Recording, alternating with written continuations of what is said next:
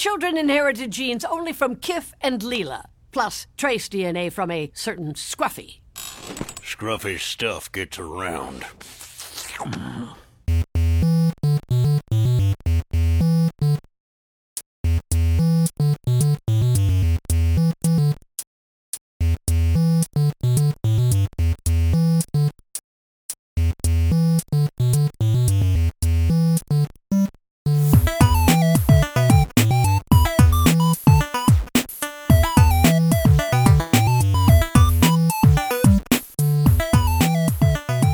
Welcome to the world of tomorrow.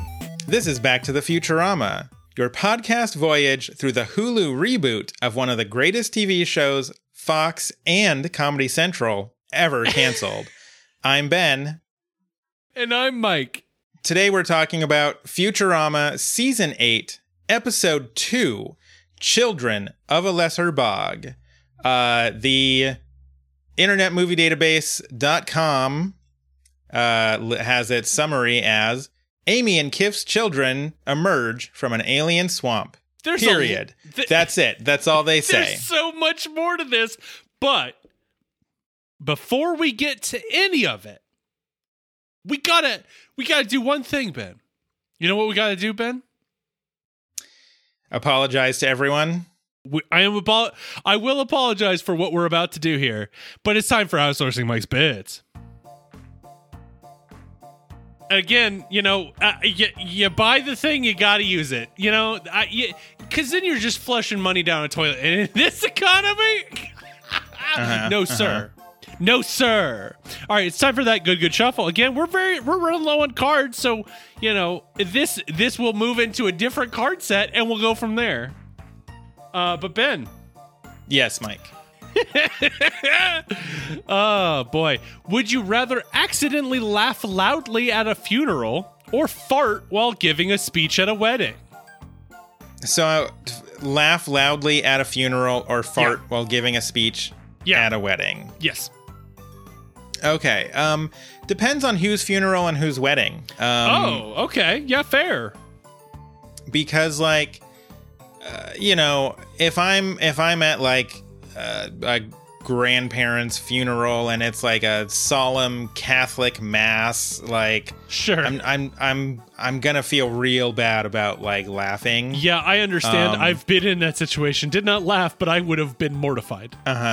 Whereas at my actual grandfather's funeral, where it was much less of a funeral and more just a bunch of us hanging out at his favorite golf club and getting drunk and telling cool stories about him. There was a lot of laughter at that funeral because we were just telling wild stories about him. My grandfather was at Woodstock, dude. I learned that at his funeral. That rules. How did it take me going to his funeral to find out that he was at freaking Woodstock? Sometimes you don't know the people you're related to until they're gone.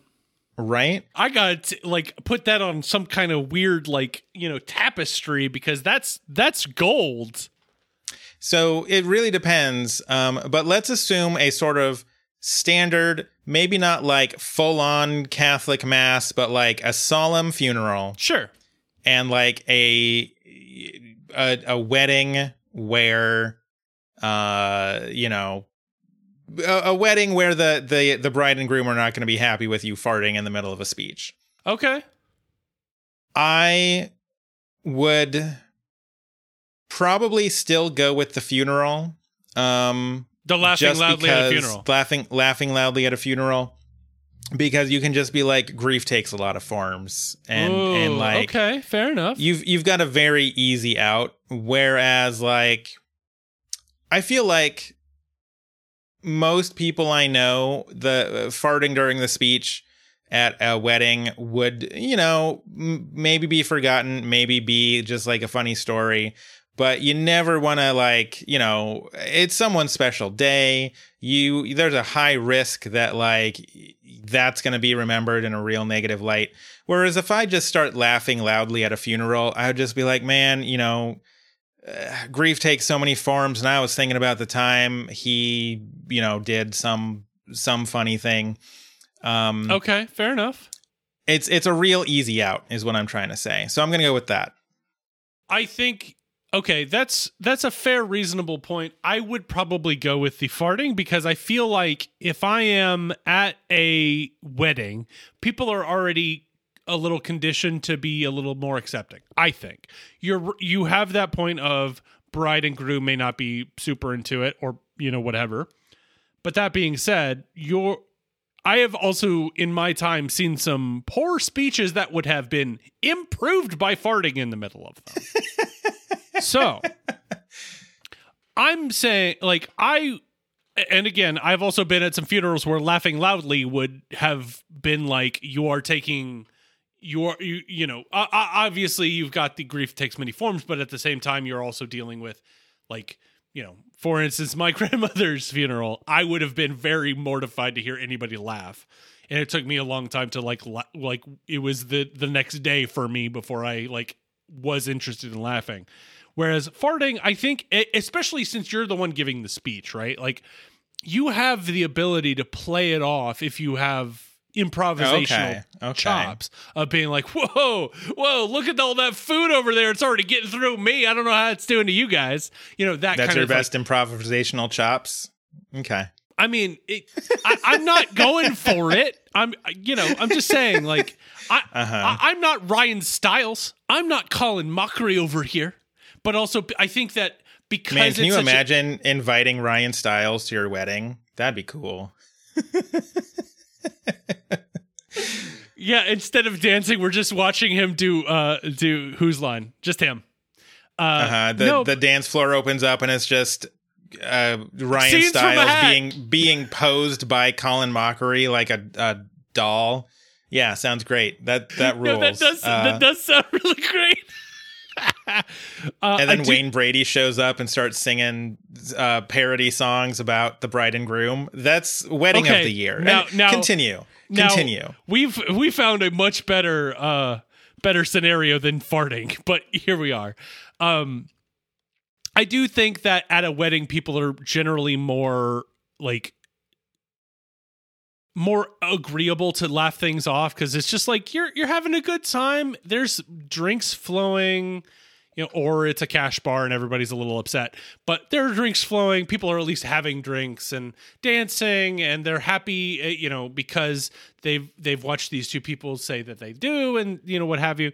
I think that there's just more leeway at a wedding than there is at a funeral, kind of regardless. I understand that you've got you do have that kind of non-traditional funeral where it's more of a can you believe that Grandpa Travis was like blah blah blah blah blah at Woodstock and then also got really high or whatever, that's I get that, but at the same time I would be less mortified by farting while giving a speech because I feel like I could spin out of that. Or it could be a silent but deadly that are just what? Nothing, nobody heard it. It does not say fart loudly, but we're making it assume. You can also blame it on the many kids at the wedding, etc. I feel like there's more outs for that. So basically, we're both trying to figure out what the best way. The best exit strategy is. Yes. I feel like there are more outs for the farting during the speech than there are for laughing loudly at a funeral. Okay. But that's just my opinion. And I almost went to straight, we want to hear what you think. But enough about... Straight to the end of the episode. Enough about weddings and funerals. Let's get to births. Because we're talking about Kif and Amy's children today. Children of a Lesser Bog. I do love how many life events are already being discussed in this episode. So this was pointed out very early when people were looking at the list of upcoming Futurama episodes and they saw this. There was a lot of speculation that this is what it was going to be about, because we literally, in an episode 20 years ago... Which is a wild thing to say about a television show that isn't The Simpsons. 20 years ago, Kif said that in 20 years, the tadpoles will sprout legs and then emerge from the swamp, and Amy says that she'll be ready then, and here we are, 20 years later. So that happened. It's just amazing that they're like, okay, let's just put a pin in this for 20 years. Literally, like, at one point, Amy has a weird calendar reminder from 20 years ago. It's like, what is this? And I'm sure some writer was like, I have this plan. We're coming back, you say. I have a calendar event, and I do not remember when it is. It's literally like 50 some years in the future, where a friend of mine, there's like I don't know, it's like an eclipse or some celestial event.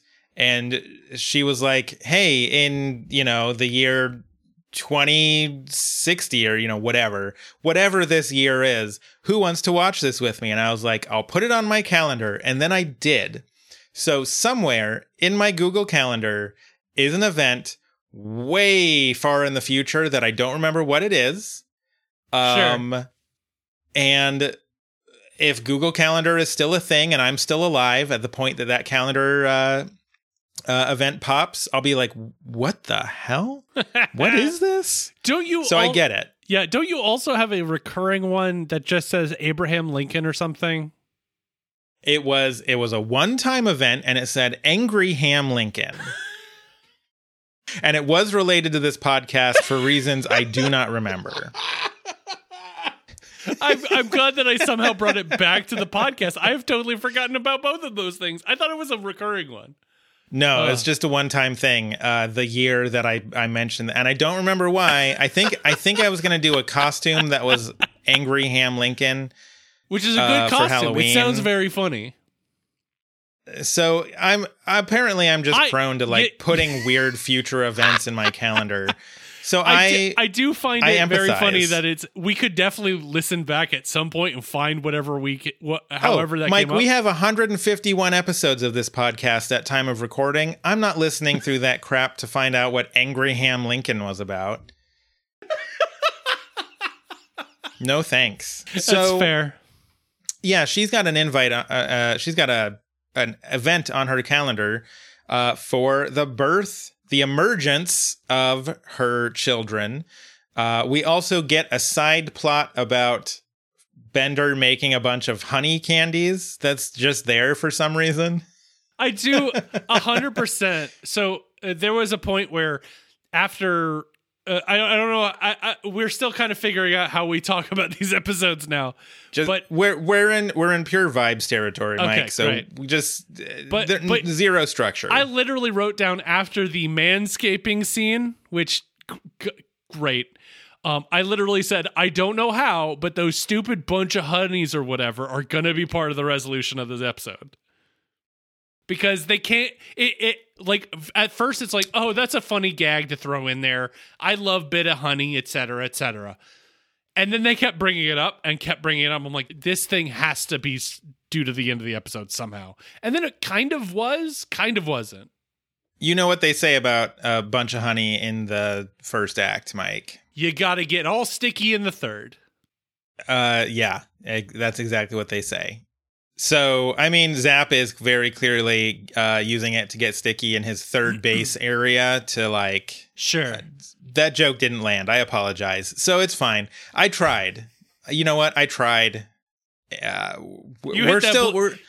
that Blurns ball into orbit. We're still getting used to the Futurama thing again here. As this is episode 2, baby. So, yeah, all right. We only have 20 of these. For now, until they come back for yet another season. We'll be doing this until the end of time. So it's true. I do want to point out that it is always good to see the Grand Midwife, and the Grand Midwife has a lot going on in this episode. The Grand Midwife makes her return. Amy's parents make their return.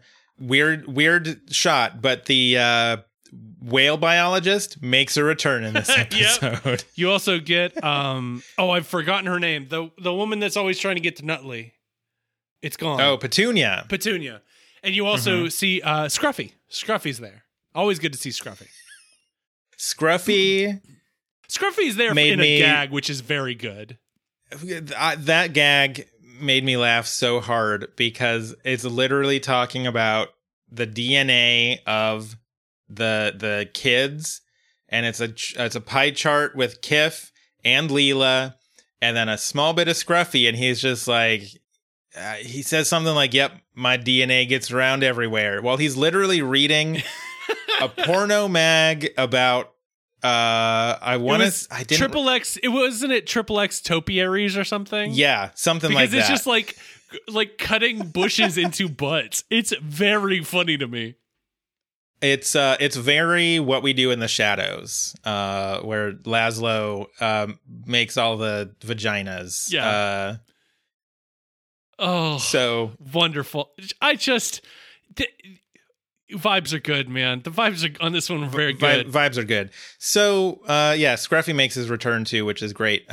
Also, threw me for a little bit of a loop, but Leo Wong has a new voice actor because Leo Wong was originally voiced by Billy West.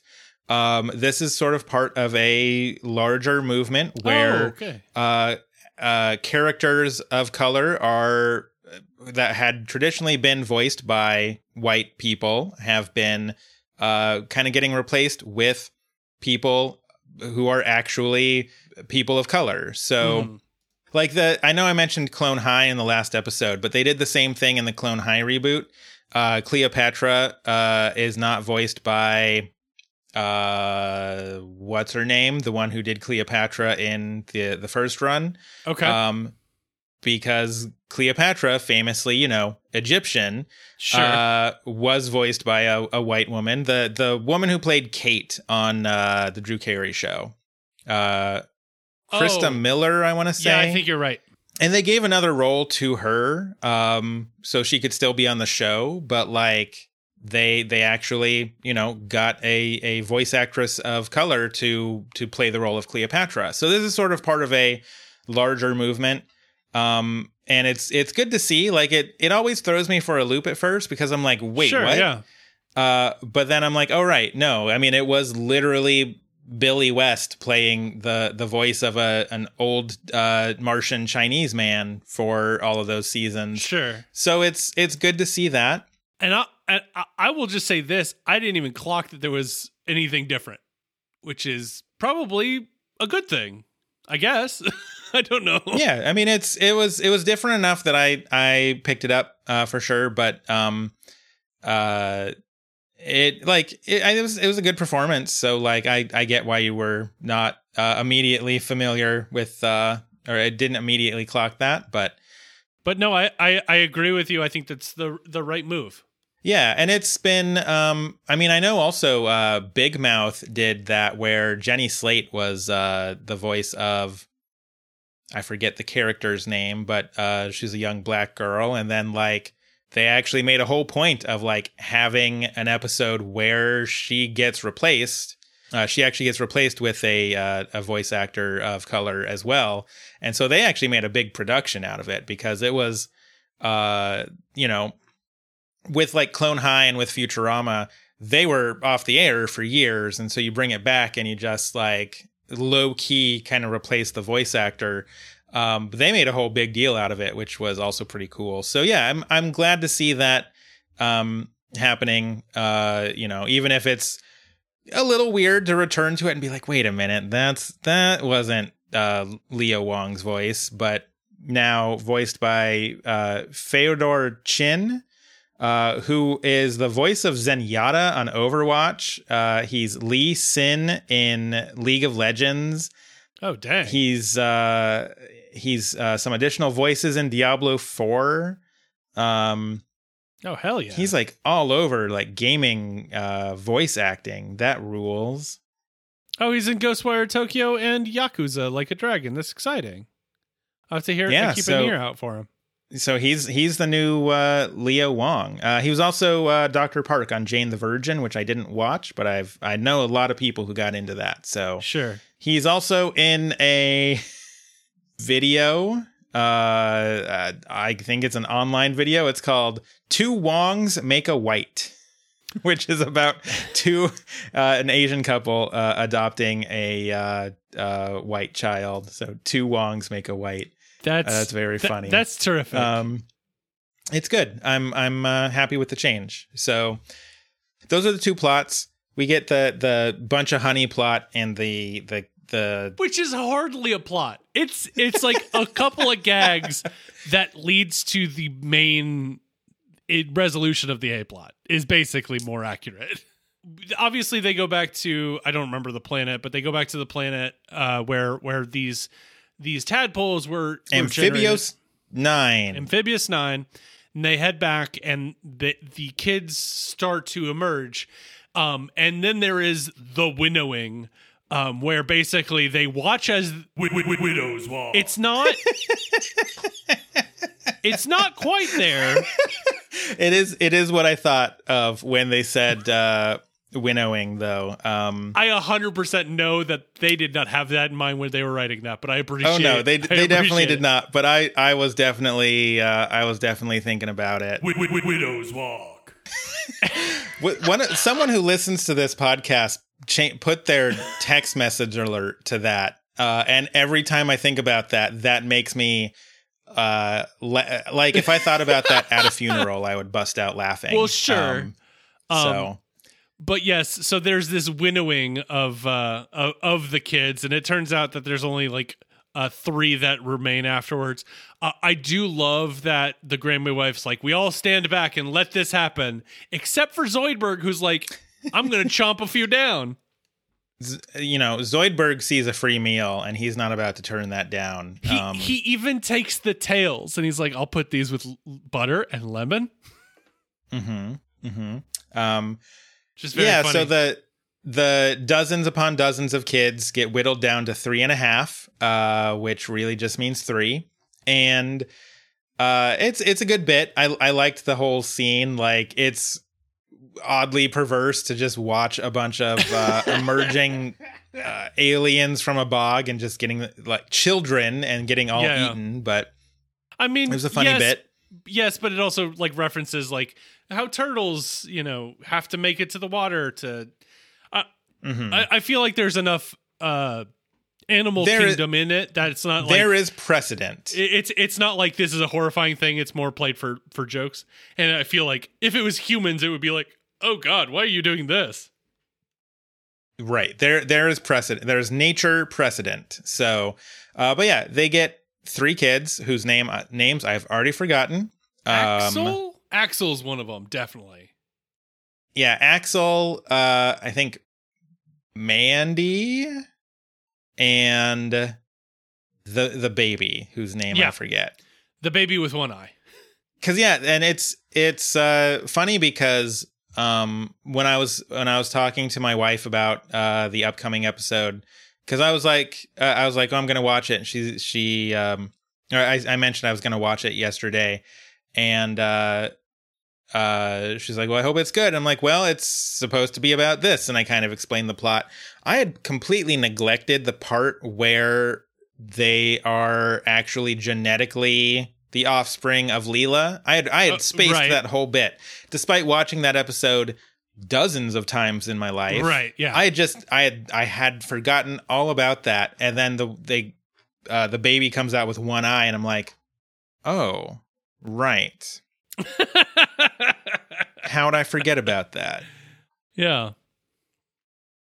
It's very funny knowing that a decent amount of that episode was kind of about Leela having to deal with the fact that she gave this DNA, and then like, oh, it'll probably be fine, and then the final shot is probably the baby that we see, like the tadpole with one eye. So I find that very funny that you're like, oh, right, I forgot about this.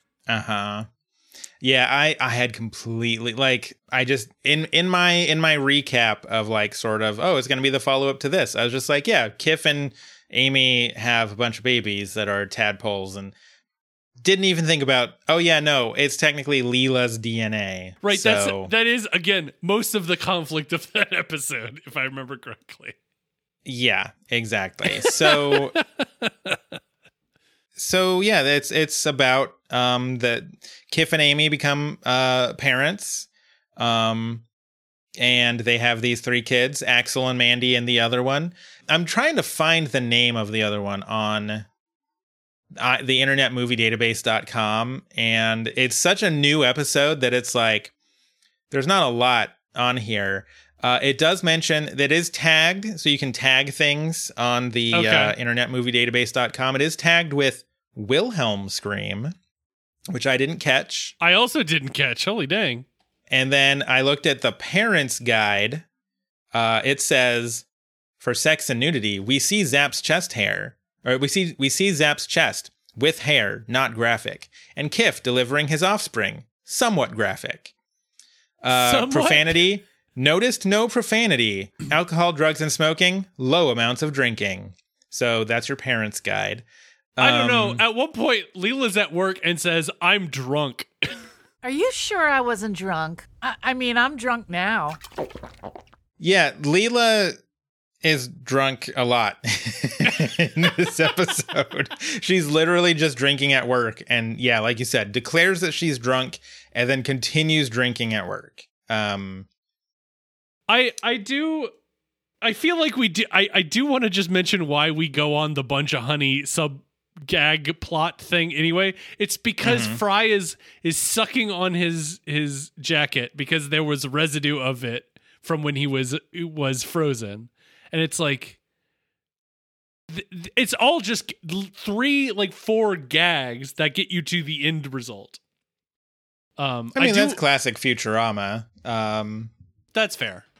It's like, but literally, if if they were just like, okay, we're not doing the Kif and Amy plot, there are like 12 seconds of show. I do. Obviously, Amy's family isn't too smitten with the grandkids. I laughed out loud when they paste over their "Ask Me About My Grandkids" bumper sticker to "Don't ask me about my grandkids." I would legitimately love to see a car driving down the street with a bumper sticker that says "Don't ask me about my grandkids," because that raises way more questions than "Ask me about my grandkids." Yeah. Now, are you going to be the future you want to see in the world? No, I that's a lot of effort. Okay, I don't fair. I don't think they make "Don't ask me about my grandkids" bumper stickers, but I'm gonna look. So there's I typed in "Don't ask me about my grandkids" bumper sticker. There's definitely an "Ask me about my grandchildren" bumper sticker. There's one that says, "Go ahead, ask me about my grandbaby." Go ahead. I don't. So what you're telling me is you'd have to generate it. I would have to make that myself. Now, with the Futurama tie-in, I could maybe sell a bunch of them and make a cool profit. Ooh, so here we go. That's good. Also, still trying to find what the baby's name is, and there's an article that's like, Futurama, who are Kif and Amy's children? It does not list their names. So terrific. Terrific. Oh, here we go. Kif Kroker's offspring. Thanks, Futurama.fandom.com. You are the best. I have TV tropes open, and it's like, this one's for Axel, Mandy, and little what's his name. Does it really say that? Yeah, because that's what Kif says later on. This one's for Axel, Mandy, and a little what's his name. See, so even Kif, even Kif, Kif, the great father, Axel, Mandy, and Newt. Wow, that journey, that long walk didn't have much to end at, did it? No, it's like the time there was, I might have told this story before, but there was this time in college where I met this dude while I was just like hanging out in the library between classes. And we started, he heard me talking to someone else about Dungeons and Dragons. So we kind of started striking up conversation. We both had classes at the same time. So we were always in the library at the same time. And we sort of just started talking between classes. Sure. I had forgotten his name. And yeah, sure. I was way too far in to be like, I'm sorry. I'm sorry. What was your name? The wonderful part about social anxiety. So we were talking one time and a friend comes up and they start talking and the whole time I'm just like, introduce yourself. Please introduce yourself. They didn't introduce us. So later they're like, man. Oh, who was that you were talking? I'm like, I don't know his name. I was hoping you, and they're like, oh, I'm sorry. Then it happened again with someone else. And the second time my friend was just like, he kept giving me this look like, aren't you going to introduce me to like I could feel the look of like, Ben, come on, this is rude. And I kept giving this look like, please, for the love of God, please introduce yourself. And then later on, he was like, oh, like, I was waiting for you to introduce. I was like, I don't know his name. I was like, And then finally, it happens a third time. And like, my roommate ran into us and he's like, oh, hi, I'm, says his name. And then the guy is finally like, oh, hi, I'm Ed. And I'm like, Ed, it was 2 letters, 2 letters. And I couldn't remember it. It drove me nuts.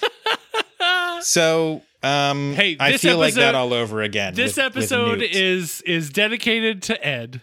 Sure. This episode's dedicated to Ed, who told me about the time he was watching the Kermit the Frog hurt Johnny Cash video, which prominently features Kermit the Frog masturbating. So this one's to you. This one's for you, Ed. Anyways, Axel, Mandy, and Newt are the kids. I thought we found something on that walk to land at. They, well, like all new parents, Kif and Amy are burnt out because suddenly they've got 3 kids of different ages somehow because they mature at different rates depending on the temperature of the water. Yeah. And which is a nice hand wavy way to be like, we need a teenager, a toddler, and a baby. But they kind of don't even need that. like what in this episode, well, without knowing what's coming up, what in this episode do you need a teenager and all these 3 different, like, yes, you can't have them all be toddlers or babies because that's not funny, but like they could just all be toddlers. No, I think it works well because you've got Axel who, he's going through his teenage phase where he's just like, he doesn't want to show any sort of emotion. He's just like, whatever. And then you've got like the toddler who is, excitable. And then you've got the baby. And it all plays into the next part where Kif gets called off to an assignment. Sure. And Amy's left to take on the responsibility herself. She gets Leela to babysit the kids who are, again, Leela's genetic offspring. Right. All seem to like Leela more. And I think this is why it's important that you have the 3 different ages. Okay. Because, you've got teenagers always going to be kind of like, ugh, whatever, mom. Like, right. Yeah. Obviously, I was a teenager once. As was I, as far as you know. So, as far as I know, yes. So you got the teenager aspect where, like, of course the teenagers can be like, well, I want to hang out with Leela because, like, she's cool. And she's drunk all the time. Uh-huh. And canonically so. And then you've got the toddler who, like, okay, well, toddlers are like, whoever's the one giving me ice cream at this moment is, like, my favorite one. But then you get the baby because when Amy sees the baby, and because like even at the beginning, the baby is kind of like, oh, I'm like into Leela, but that's fair. When this is happening, when the baby, the one you're supposed to have this like immediate maternal bond with, goes all in on Leela, like that's the moment Amy breaks. And so I think you need all 3 of those age groups. Because, like, if it's all just teenagers, they're like, well, of course all the teenagers, like, are rebelling against their mom. If it's all toddlers, well, yeah, Leela bought them ice cream. So, of course, like, the toddlers are all, like, into Leela in this moment when they've still literally got the ice cream in their hand. Right. I think representing all three age groups, like it's not just a phase. It's not just about like the ice cream. It's not about them, you know, Leela plays the part of a pony, which is a very funny scene. But it's not just that. It's like thick and thin. All three age groups are just like, no, Leela's better. She's like clearly the one that I want to hang out with. And that is what breaks Amy. And that's why I think it's very important you have them at all three different ages. I think that's a reasonable point, and I hadn't thought about it that way. Thank you. Mm-hmm. You are welcome for schooling you. Bam. Oh, no. Widow's Walk. It's weird when... it's weird when I'm being schooled by you, and then you play my own voice back at me. Uh-huh. Yeah, the other thing that changed between the end of season 7 and start of season 8 is I got a soundboard. So oh yeah, you're gonna hear that a lot, especially if one of these episodes has any scene whatsoever on it. If there is a scene on it, we will be talking about it. Don't you worry about that. We're the premier Futurama / Widow's Walk podcast. Oh yeah, 100%. No one don't even step to us. I'm sure other Futurama podcasts are better at Futurama, and I'm sure like 99% Invisible probably did a Widow's Walk episode when we're never going to compete with Roman Mars. But it's like we're Golden Corral. We've got it all together. And just what I always wanted. I wanted to be compared to Golden Corral, a great restaurant with food that doesn't make me feel sick after I eat it. Exactly. What a wonderful concept. What a wonderful concept. Golden Corral, if you want to sponsor this podcast, I will continue to say nice things. Just like, send me a loose plate of buffet food, please. Just mail it to me in an envelope. It's fine. I'll put it on a plate here. Don't worry about it. So, man, we were so on task last episode, and now we're talking about Golden Corral mailing us loose food. It's great. Good job. We're back at it. We're doing it. We're really back. So yeah, Amy immediately gets real depressed about this. We also see a repeated theme of the Grand Midwife peering through the windows and taking notes ominously. Very ominously, yes.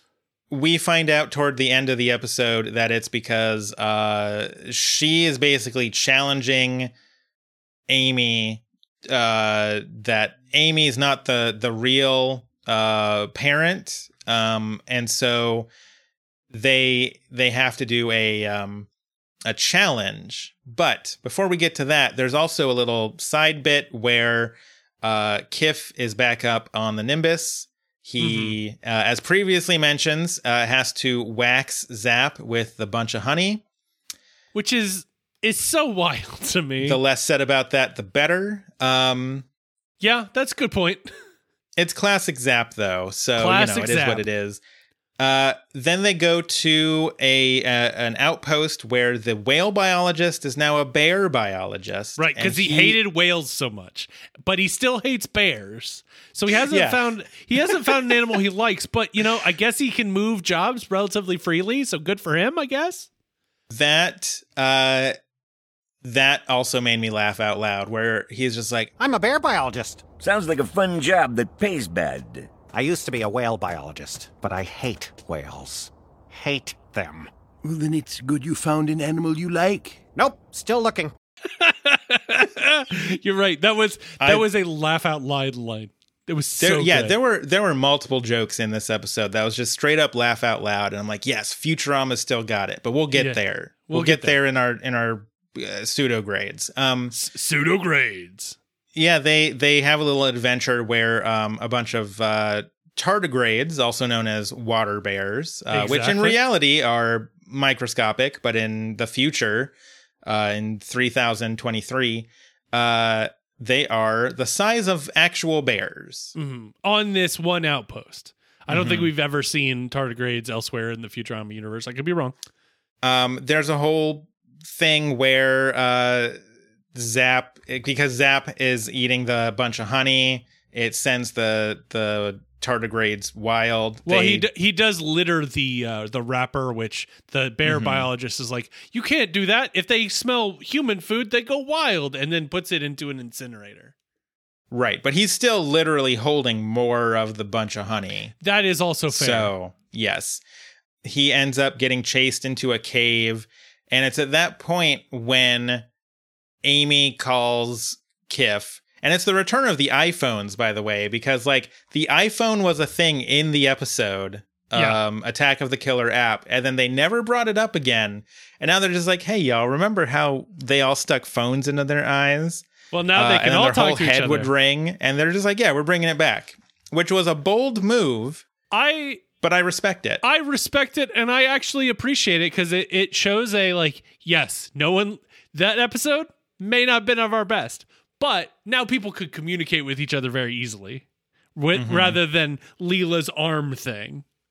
That's when Amy calls and says like, hey, like you gotta come back because like I'm being challenged for my own motherhood of our children. Also, Amy is just losing it in general, which fair. Yeah. As someone who at some point has an idea towards maybe being a parent, I'm like, okay, good to know. I will do my best not to have 3 children at the same time from different ages. I mean, good luck. It happens to so many people, Mike. It does. You're right. I have to make sure that consistent temperatures. Look at Mrs. Doubtfire. Like, you think all those kids were born at different times? No, they all popped out like that. They were all different ages. I have a lot of concerns physiologically with what you've described. Because my understanding of human birth is wrong. So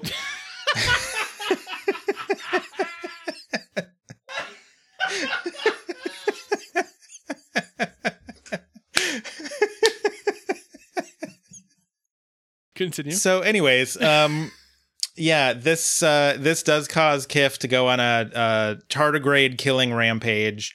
Up until he sees that the tardigrades have cubs of their own, at which point he sees the bear biologist up on a catwalk in the cave somehow. Not a widow's walk. Not a widow's walk. Very important. Catwalk, yeah. And he's eating salmon tartare, just watching these tardigrades try to kill Kif and Zap. And is also holding a full fish, just a whole fish. Where do you think the salmon tartare comes from? You got to have the fish. He has a plate of salmon tartare, and then another, in the other hand, a full. Well, yeah. If he wants more salmon tartare, he's got a salmon ready. Is what I'm saying. Sure. What? Those are the things that he has, though. He doesn't have a knife or a cutting board. Oh yeah, because you don't see a knife. He's not. But you ever heard of a pocket knife?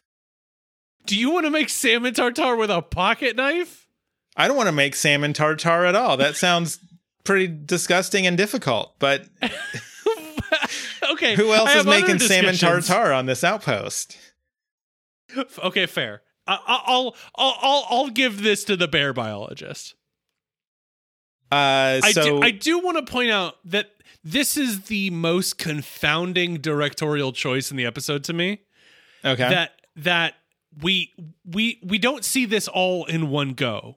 There is suspense attempted where we cut as soon as Kif sees that their parents kind of like takes his laser gun, thinks for a minute, and then cocks it again and points it at them. We then go back to Amy, and then once Amy and Kif are reunited, Kif basically recounts what happens with the bear biologist and attacking him or attacking the catwalk so that he can then get away. Those 2 minutes are like a minute apart. And when you do that, it's way more effective if you set something up at the beginning of the episode and then resolve it late in the episode, not do something, and then basically be like, oh, you shouldn't have worried about for 60 full seconds. It just felt very like the pacing was off with that. You're right. We do get the non-linear sort of storytelling of like, we think that at first he's killed the whole family of tardigrades, and it turns out he's just killed the bear biologist. I have faith that the bear biologist will somehow get out. He did have the full fish he could give to the tardigrades. Also, before anyone tweets at me, Kif technically only shot the catwalk, and the bear biologist was killed by the tardigrades. So, place blame where you will. To be fair, we are also assuming that the bear biologist was killed. We don't know this for sure. But this is enough to get Kif and Zap out of the cave. Kif manages to return back to Amphibios 9, where Amy is on trial again, basically.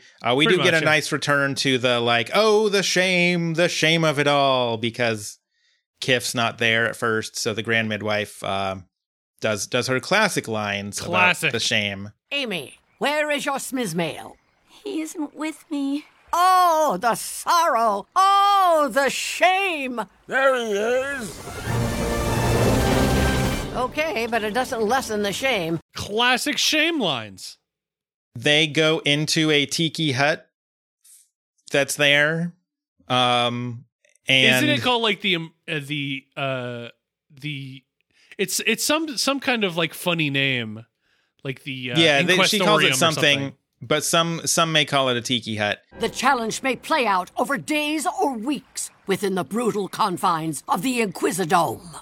Some call it a tiki hut. They walk in and they do the test, which the test is just a simple question, which I unfortunately did not write down. I probably should have. It's like do you not love these children or something like that? Right. And Amy says, more than I ever thought I would ever be possible. And the Grand Midwife is like, all right, that's the test. Closes up the book, pulls a little rope, and then the whole wall falls over. She's like, that's not supposed to happen. Which is pretty good. Gag. Yeah, fun little gag. It was a fun little gag. And so, yeah, now Amy, the challenge against Amy's motherhood has been resolved. She is unquestionably the mother of these 3 children. And Bender opens a treacle and gives it to everyone in champagne glasses. It's wonderful. Yeah, I forgot about the treacle, because he adds some of that to the candy that he makes earlier in the episode. And now he just has it, and they're all just drinking champagne glasses of treacle, which sounds awful. Yeah. You want to just drink straight molasses? Absolutely not. Yeah, it sounds like way too much. And I think that's where the episode ends. I'm pretty sure, yeah. So that means it's weird doing this without notes. Yeah, so that's the end of the episode, and that means that it's time for... Do I just say vibes?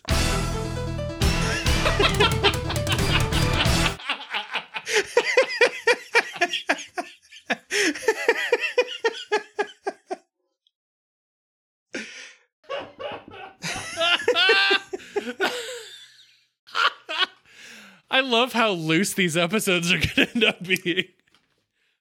While simultaneously being more about Futurama than they've ever been. I think this is a good vibe episode. I will say, like, I'm bringing that perspective of somebody that someday in the future would like to become a father. So, like, instead of seeing it from, especially seeing a mother be, put on trial effectively for, are you, really the mother, or should it be to somebody else?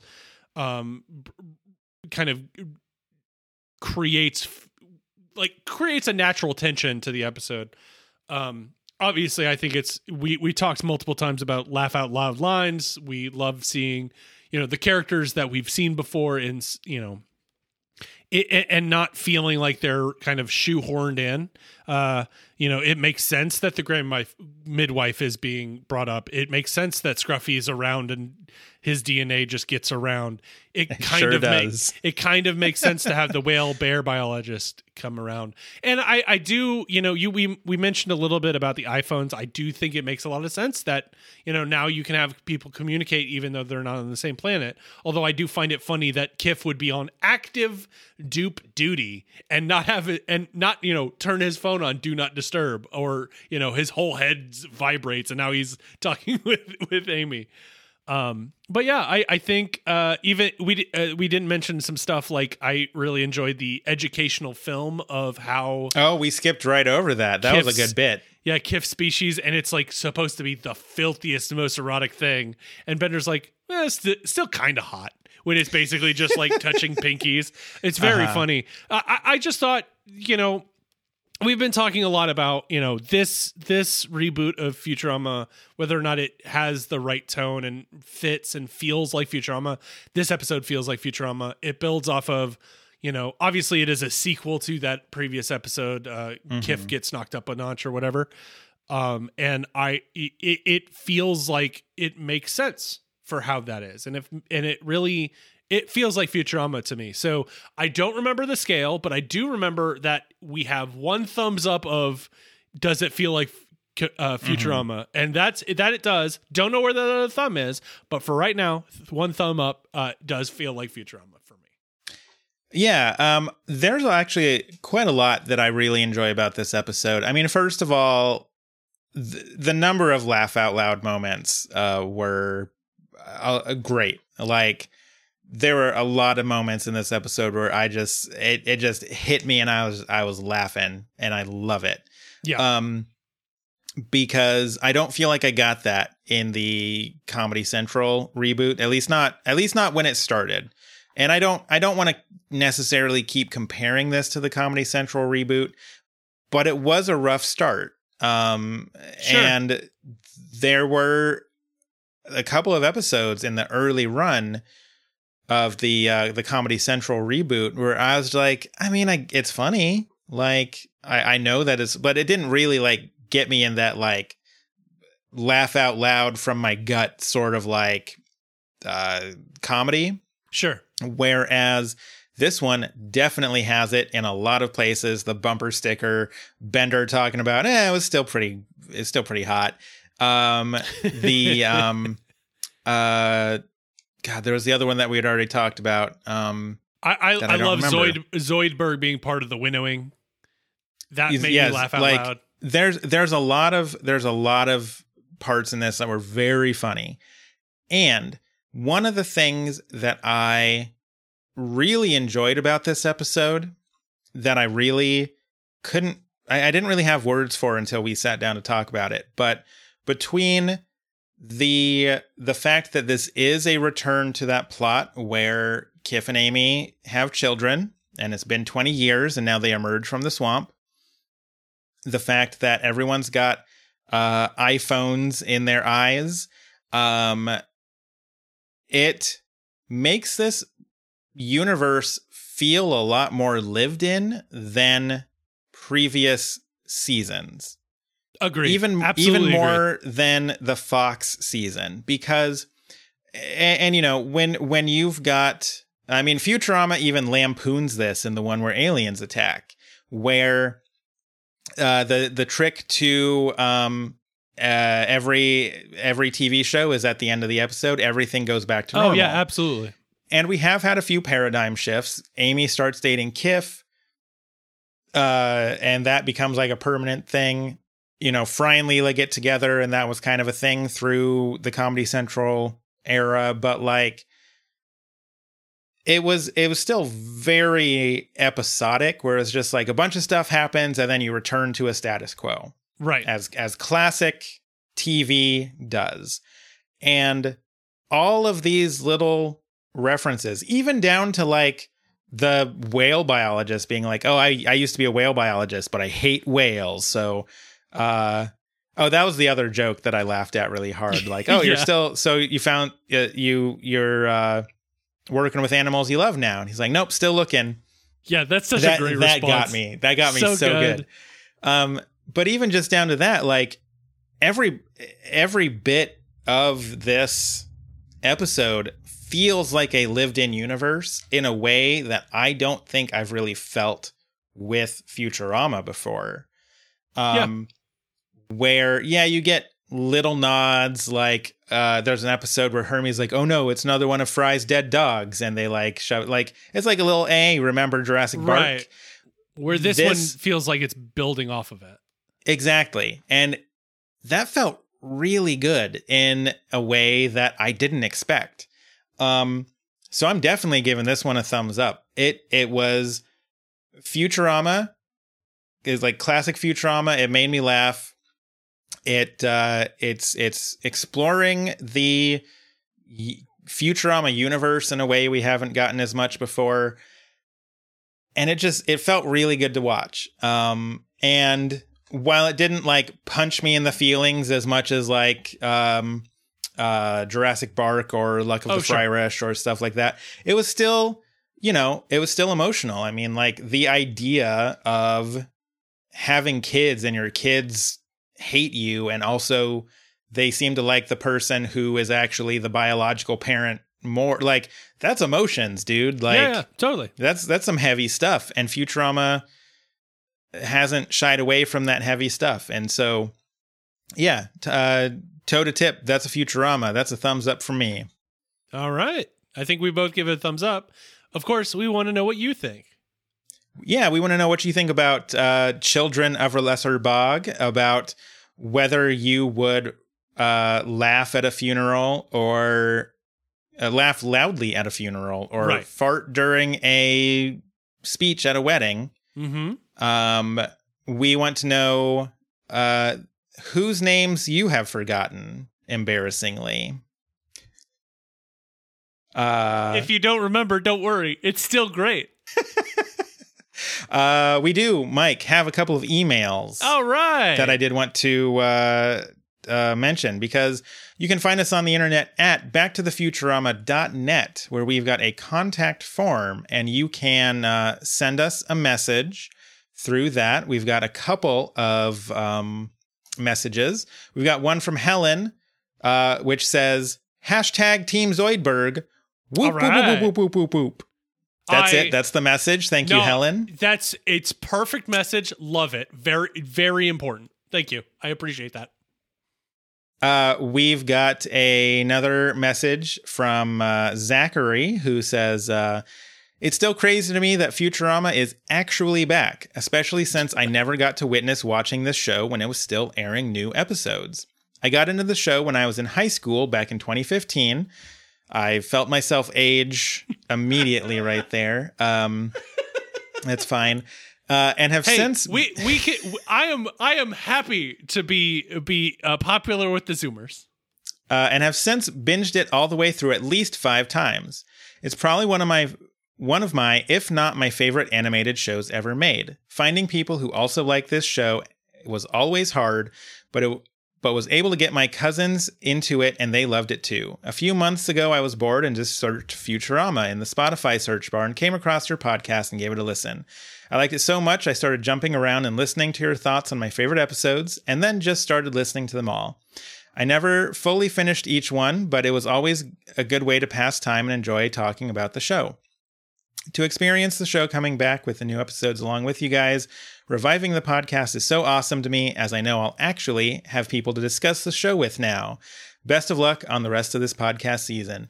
Yeah, thank you, Zachary. Yeah, that's really wonderful. That's part of the reason we started this whole podcast, right? Because when you like a show and not, Futurama is, I think, a lot more popular now than it was. I knew a lot of people at the time who were just like, oh, that other Matt Groening show, it wasn't really my thing. Yeah. You have to have a PhD to understand any, like, whatever. No, we are proof positive you do not. We're 2 dinguses. Officially, canonically dinguses. So, I definitely understand that. Like, I have repeatedly threatened to do a podcast about the show You're the Worst because it's one of my favorite shows of all time, and I can't get anyone to watch it, and I have no one to talk about it with.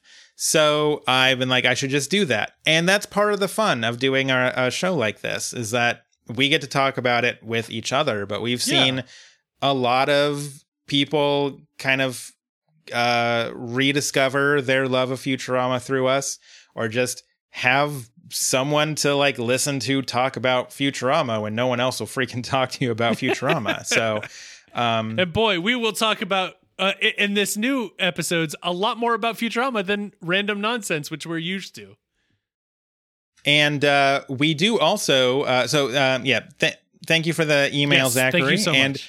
We do also, literally while I was checking the email, just got a new Patreon patron on our Patreon. That's patreon.com/backtoffuturama. So thank you to Dylan McCrory, who is a new Patreon patron. So thanks so for much. supporting us. And it's great to be back. People love Futurama. It's been wild because people have been like sending us messages on Twitter. That's @backtoffuturama on Twitter. Mm-hmm. And they've been like, we're so excited the show's coming back. Like, it feels weird to be part of that, as though we had anything to do with it. Oh, we did not. We 100% did not. We're two dinguses that talk into microphones.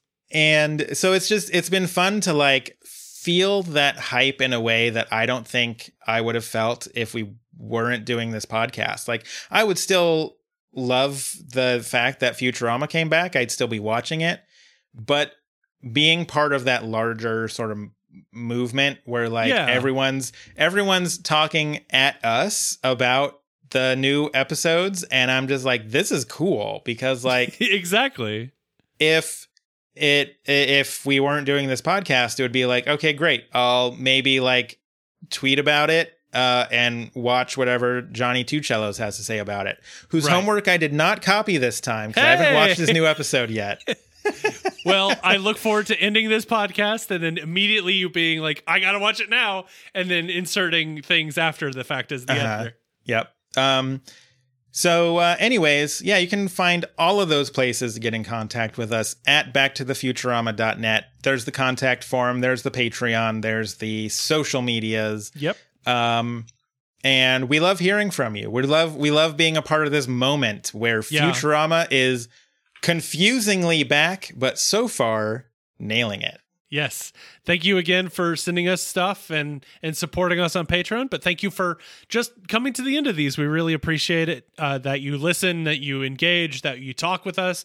I'm sure you can feel it. Like, there's an excitement that we get to talk with you about one of my favorite shows, one of Ben's favorite shows. We wouldn't be doing this if we didn't love the show. So we love being able to talk with you, get your thoughts where we missed something, where you saw something that we did, we were able to show you something exciting. So we really love being part of this, and we love making you laugh and putting a smile on your face. So thank you for coming to the end of these things. That will do it for us this week. We will be back next week to talk about the next episode, How the West was 1010001. So that's cool. I love the name already. I'm very excited. Mike, I'm happy to be back here talking about Futurama with you. It's so much fun. I love this. And we'll be back next week. And until next time, I'm Ben. And I'm Mike. Goodbye from the world of tomorrow.